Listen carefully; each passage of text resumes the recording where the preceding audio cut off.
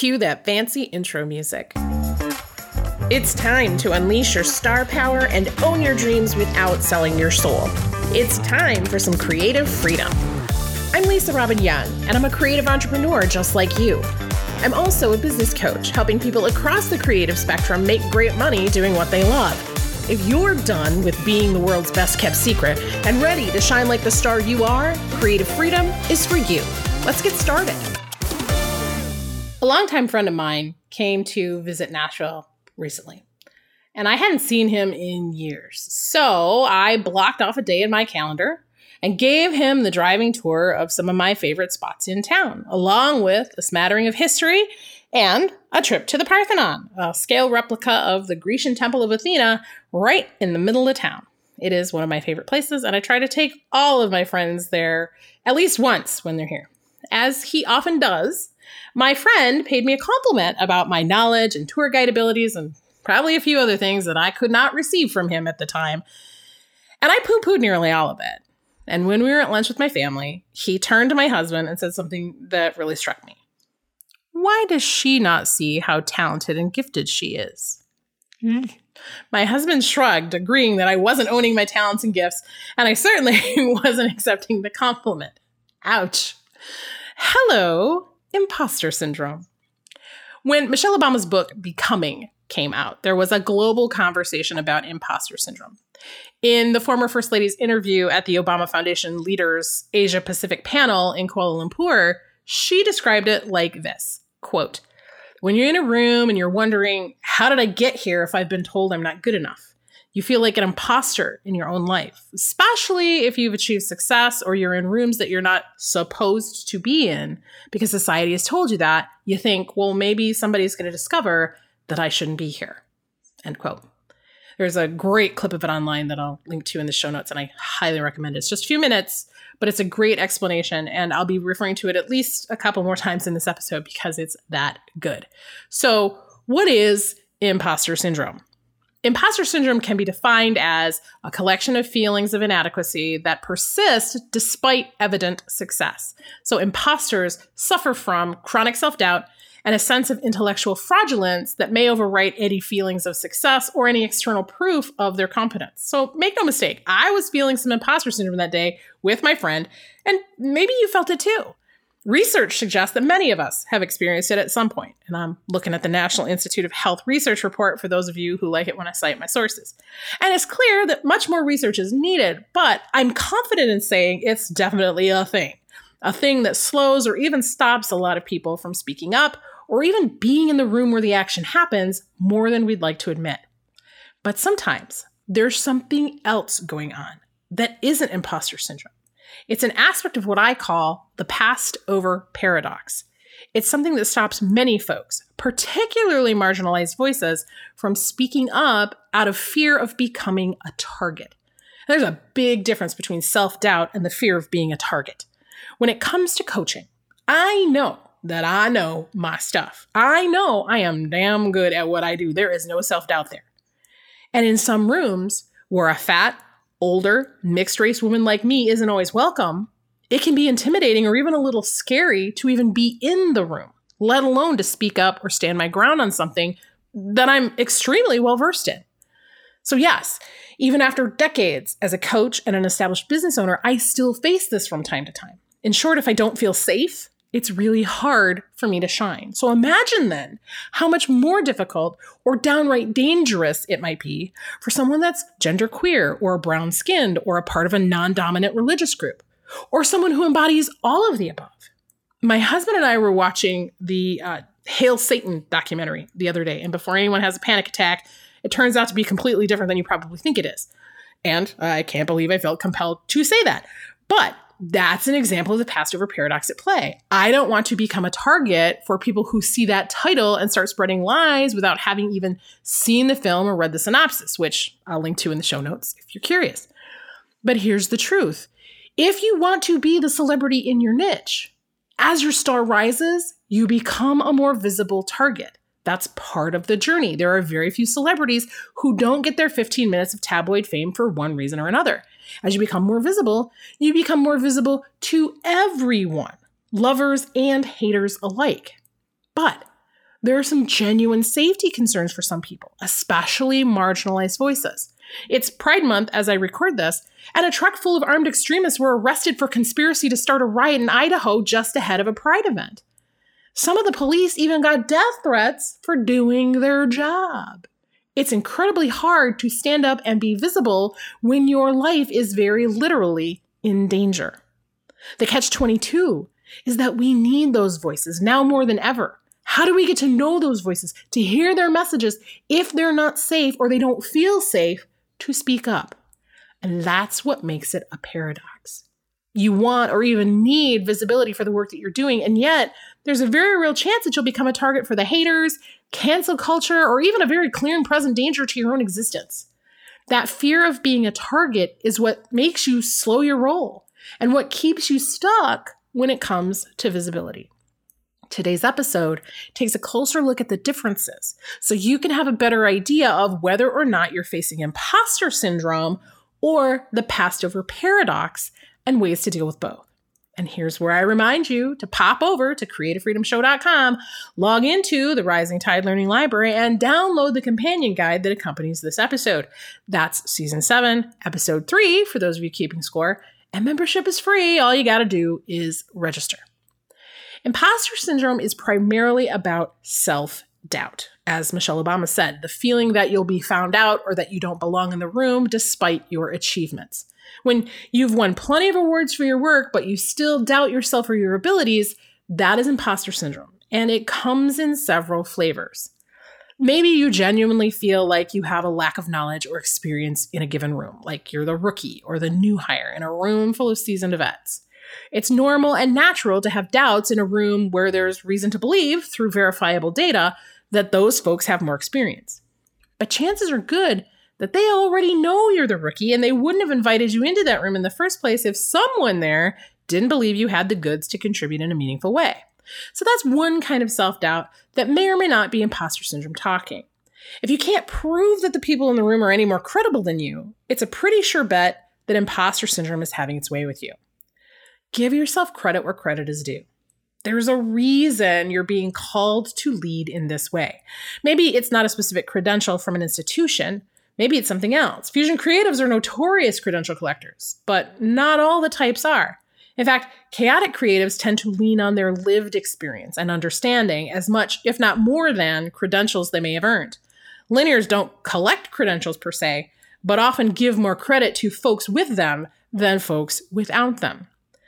Maybe your brand of imposter syndrome looks like passing off the awards and accolades you've been given as dumb luck. While luck and timing can contribute to the success of an individual, it's more often attributed to the fact that they were just willing to show up in the first place. One of the stories that I'm sharing in my book is one that was told to me by a good friend of a pretty famous singer. At least that's what she told me. She and this singer grew up together, had equally beautiful voices, and at one point went to an audition together. She told me that when they walked into the room, she was taken aback by how large the space was. As the singer on stage stepped down, a disembodied voice in the room called, "Next," and her friend marched right up, introduced herself, and started singing. When she finished, that disembodied voice said, "That's exactly what we need. Thank you. Everyone else can go home." So this friend never got to audition and eventually made her career as an engineer for an automotive company.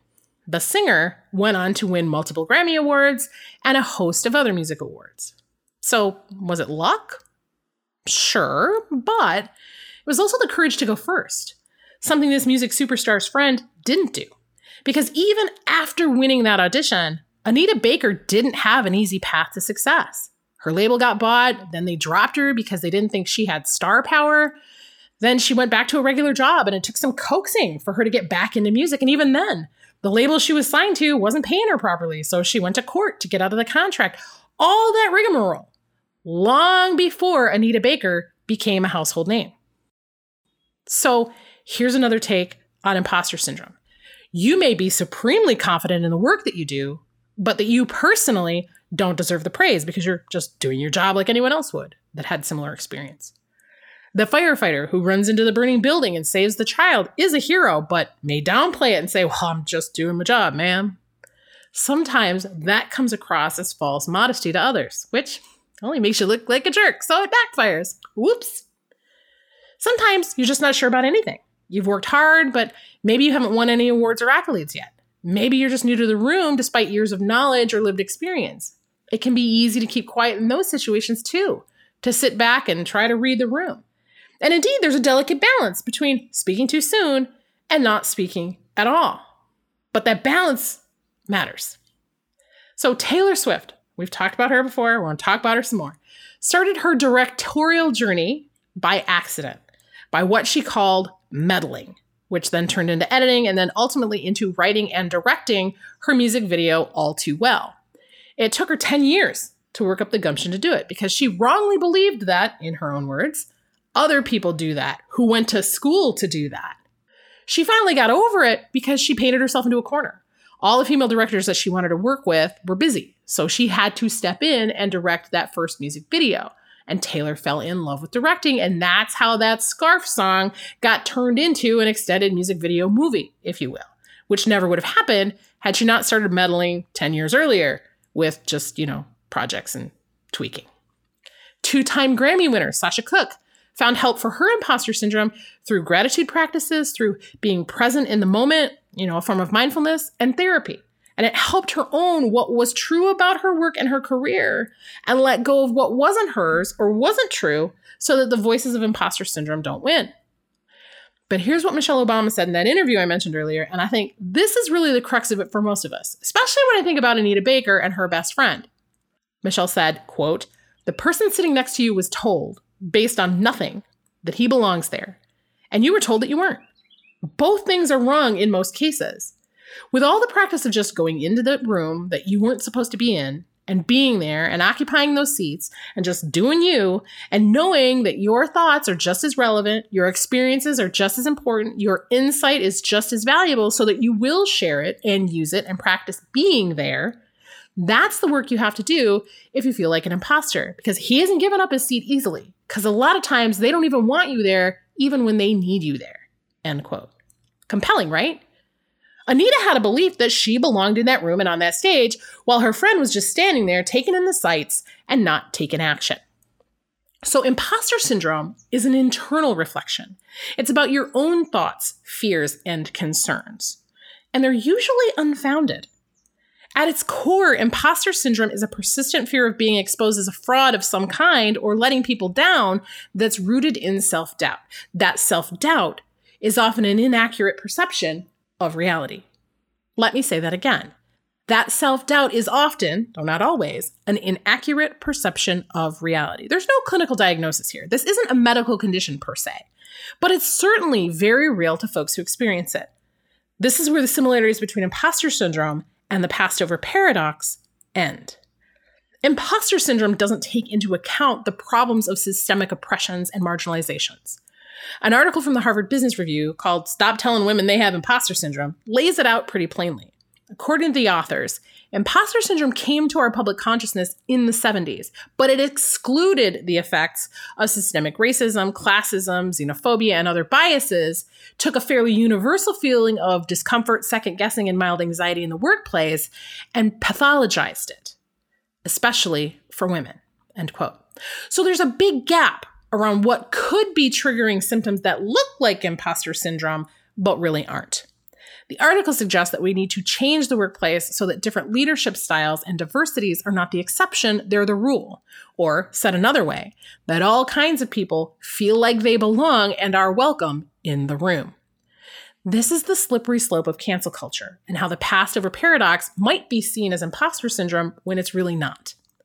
If you're in a room where you're bullied, targeted, put down, or told you don't belong, you're likely to feel intimidated or unsafe. You may also then question yourself and doubt whether or not you belong in that room. See how they can be intertwined?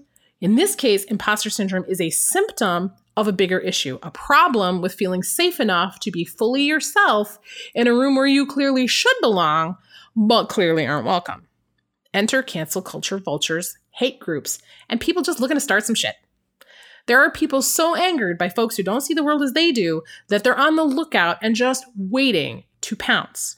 If you witness enough of this kind of behavior, and let's be honest, there's a lot of it going on right now, it can make you gun shy about speaking up or standing in a room where your voice is needed, but maybe not wanted.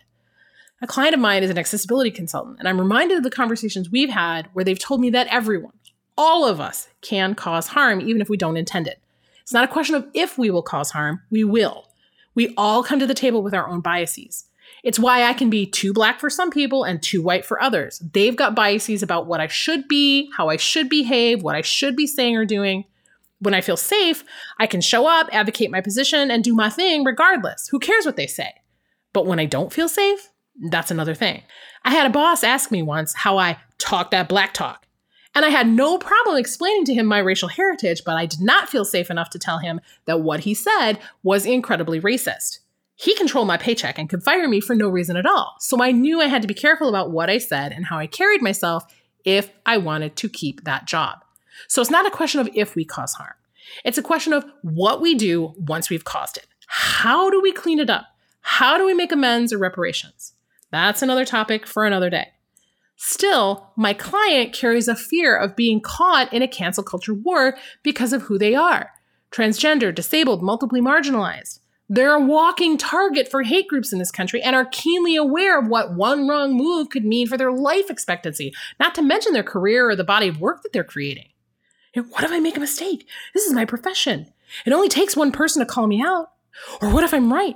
It only takes one person to not like what I have to say and it could be all over for me.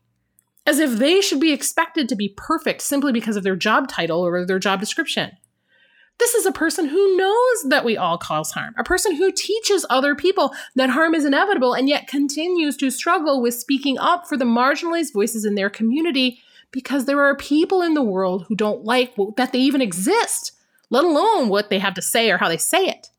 Now, this is an extreme example of the passive paradox, but I want you to see that there's more than just self-doubt at play here. This is a fear of becoming a target. We lose compassion for and expect exponentially more from ourselves than we would any other human being. And it's not even because we believe we can be that perfect. It's because we're afraid of being a target and seeing all our good work get flushed down the toilet when we get called out on the harm that we'll invariably cause, or worse, that our very lives could be in danger.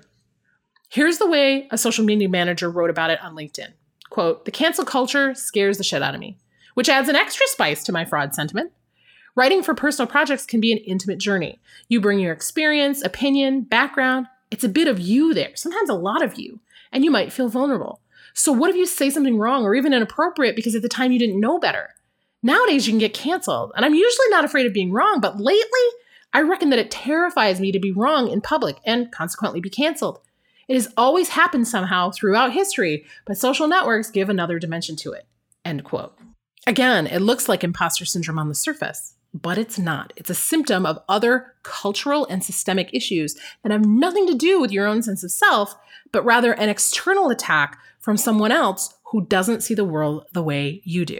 Now, if you know your shit, and you know your shit, it's probably not imposter syndrome so much as a fear of being canceled or being a target in some other way. It creates, as one YouTube influencer called it, an immense amount of pressure to be perfect, a standard to which no human can measure up. And I found that quote in a write-up on the Carleton University website about how cancel culture is affecting the way we show up on social media. I'll link to that as well in the show notes. As I said earlier, everyone who chooses to be a rising star is going to be a target to some degree. So you have to be willing to accept that consequence in some ways. Jennifer Lopez's documentary Halftime shares an interesting moment where Ben Affleck asks Jennifer if the criticism and harassment that she took in her early career bothered her. And she said, "Well, I expected it."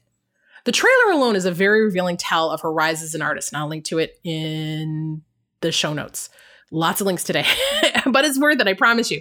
She said, "I had to really figure out who I was and believe in that and not believe in anything else," which sounds like imposter syndrome, right? Except that in this case, she's a Latino woman, not the traditional beauty, talent, or businesswoman standard of her time by her own admission. So she expected to be talked down to regardless of her talent. So yeah, her self-esteem may have been low, but it wasn't because of her. It was because of the other voices trying to other her and keep her down. And she goes on to say that her whole life she's been, quote, battling to be heard, to be seen, to be taken seriously, end quote. It would have been very easy for J-Lo to quit at any point in time. She could have walked away anytime. Many other people wouldn't have had the courage to even start because of that kind of backlash, that kind of thwarting at every turn, and the system trying to keep them quiet. That is what the passed over paradox can do. You step into a space feeling like you have something to contribute, but the fear of becoming a target keeps you quiet or sends you out of the room entirely. So I'm encouraging you here to not only recognize the difference between imposter syndrome and passed over paradox, but also to have the courage to get over it and shine like the star that you are. And I don't say that as lip service. Now, this doesn't give you a pass to be an arrogant a-hole. You can't just do whatever the heck you want and the rest of the world be damned. There's a delicate balance here, because otherwise you end up just like the folks who've been trying to keep you down in the first place. Not cool. Instead, embrace the balance. Don't let the fear of being a target keep you from showing up in the world and sharing your great work, and be mindful that how you show up matters. And when you cause harm, be willing to clean it up and do your part to be a better human being. Because yes, there are folks who are not your target market. Your message isn't for those folks. But that doesn't give you permission to spew whatever you like in their direction. There's too much of that in the world already. And it's easy to say that. It's easy to say, well, I'm going to do what works for me and the rest of you can take a flying leap because you're not my people. The people who mind don't matter and the people who matter don't mind and all that. It's a gray area. It's complicated. And the people who break through are willing to walk that line and face those complications, while the people who aren't willing shrink back and we never hear about them. Does it mean you'll always be perfect? Nope. I think we've covered that here. You will get it wrong sometimes, but there's a difference between getting it wrong sometimes and purposefully seeking to cause harm. Chances are good, if you're part of my world anyway, you're not that kind of person. You're actually erring on the side of caution, probably a little too much. And that's what makes it a passed over paradox. It's clear that you have the talent, the skill, the ability, the knowledge, whatever. You're damn good at what you do, but you're not getting the visibility because of that shrinking behavior. Marginalized people have a higher risk for targeting and personal safety issues. So it makes sense that we'd be more prone to staying silent or not even showing up. The opposite is also true. The fear of dying with the music still inside you. And that's the paradox. You want to be seen, you crave it, but somehow you think you have to earn it, aren't worthy of it, or will be targeted because of it. And let's be frank, there's also some shame that our society foists on people who want to be famous, that it's selfish or arrogant to acknowledge your excellence, want to share it with the world, and be well compensated for it, to be able to leave a lasting legacy because of it. I give you then these words from Michelle Obama's interview. Quote, "You're needed at those tables. So you can't sit there wondering whether you belong, because you'll waste your time in those seats and you'll hold your voice back and you won't be able to make change because you're waiting for somebody to tell you that you belong. I'm telling you, you belong. Practice a different set of messages." End quote. Look at the most successful among us. And despite how self-made they may claim to be, you'll see an entire village that made it possible. Maybe it was a supportive family member or other loved ones. Many times it's a teacher, a coach, or some other supportive figure. More and more, we're also hearing about support from mental and physical health professionals too. Because the truth is that you're good enough. You already know that if you're dealing with the passed over paradox. So instead, you need to create a space of safety. I call it an environment of empowerment that allows you to feel safe enough to take these courageous action steps. To not just stand in the auditorium in wide wonder, but to march right up on that stage and claim your rightful place in the spotlight. You're going to hear me talking a lot more this season about being the celebrity in your niche. Why? Because I am tired of the jokers that don't belong there stealing the show. Like it or not, our society pays attention to influencers, celebrities, and other people in the spotlight. So I want to see more good people in those positions of influence. I want to see you standing in that light, sharing your voice, spreading your gift, your message, your influence to make your world, the world, a better place. That can't happen if people don't know who the heck you are. That can't happen if people can't find you. That can't happen if you're not even stepping into the room. Along with today's downloadable guide, I've included links to a couple of handpicked videos and a guided meditation to help you with imposter syndrome. Some of them might flip your thinking, like the idea that imposter syndrome might actually be useful in some circumstances. Dig into whatever serves you and then just release the rest, because this isn't about trying to create more effort and more hard for you. This isn't me saying that you need this material because you're not good enough as you are. You already know you're freaking awesome. We just need the rest of the world to know it too.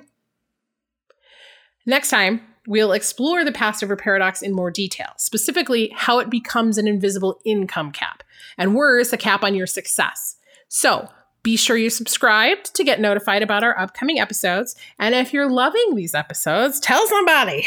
Leave a review on your favorite podcast app. Send me an email or share us with your friends and colleagues. Your support is what keeps food on the table and a roof over our heads. And as I say at the end of nearly every episode, for more inspiration and education to help you unleash your star power and own your dreams without selling your soul, come see what's shaken over at creativefreedomshow.com. You know you want to.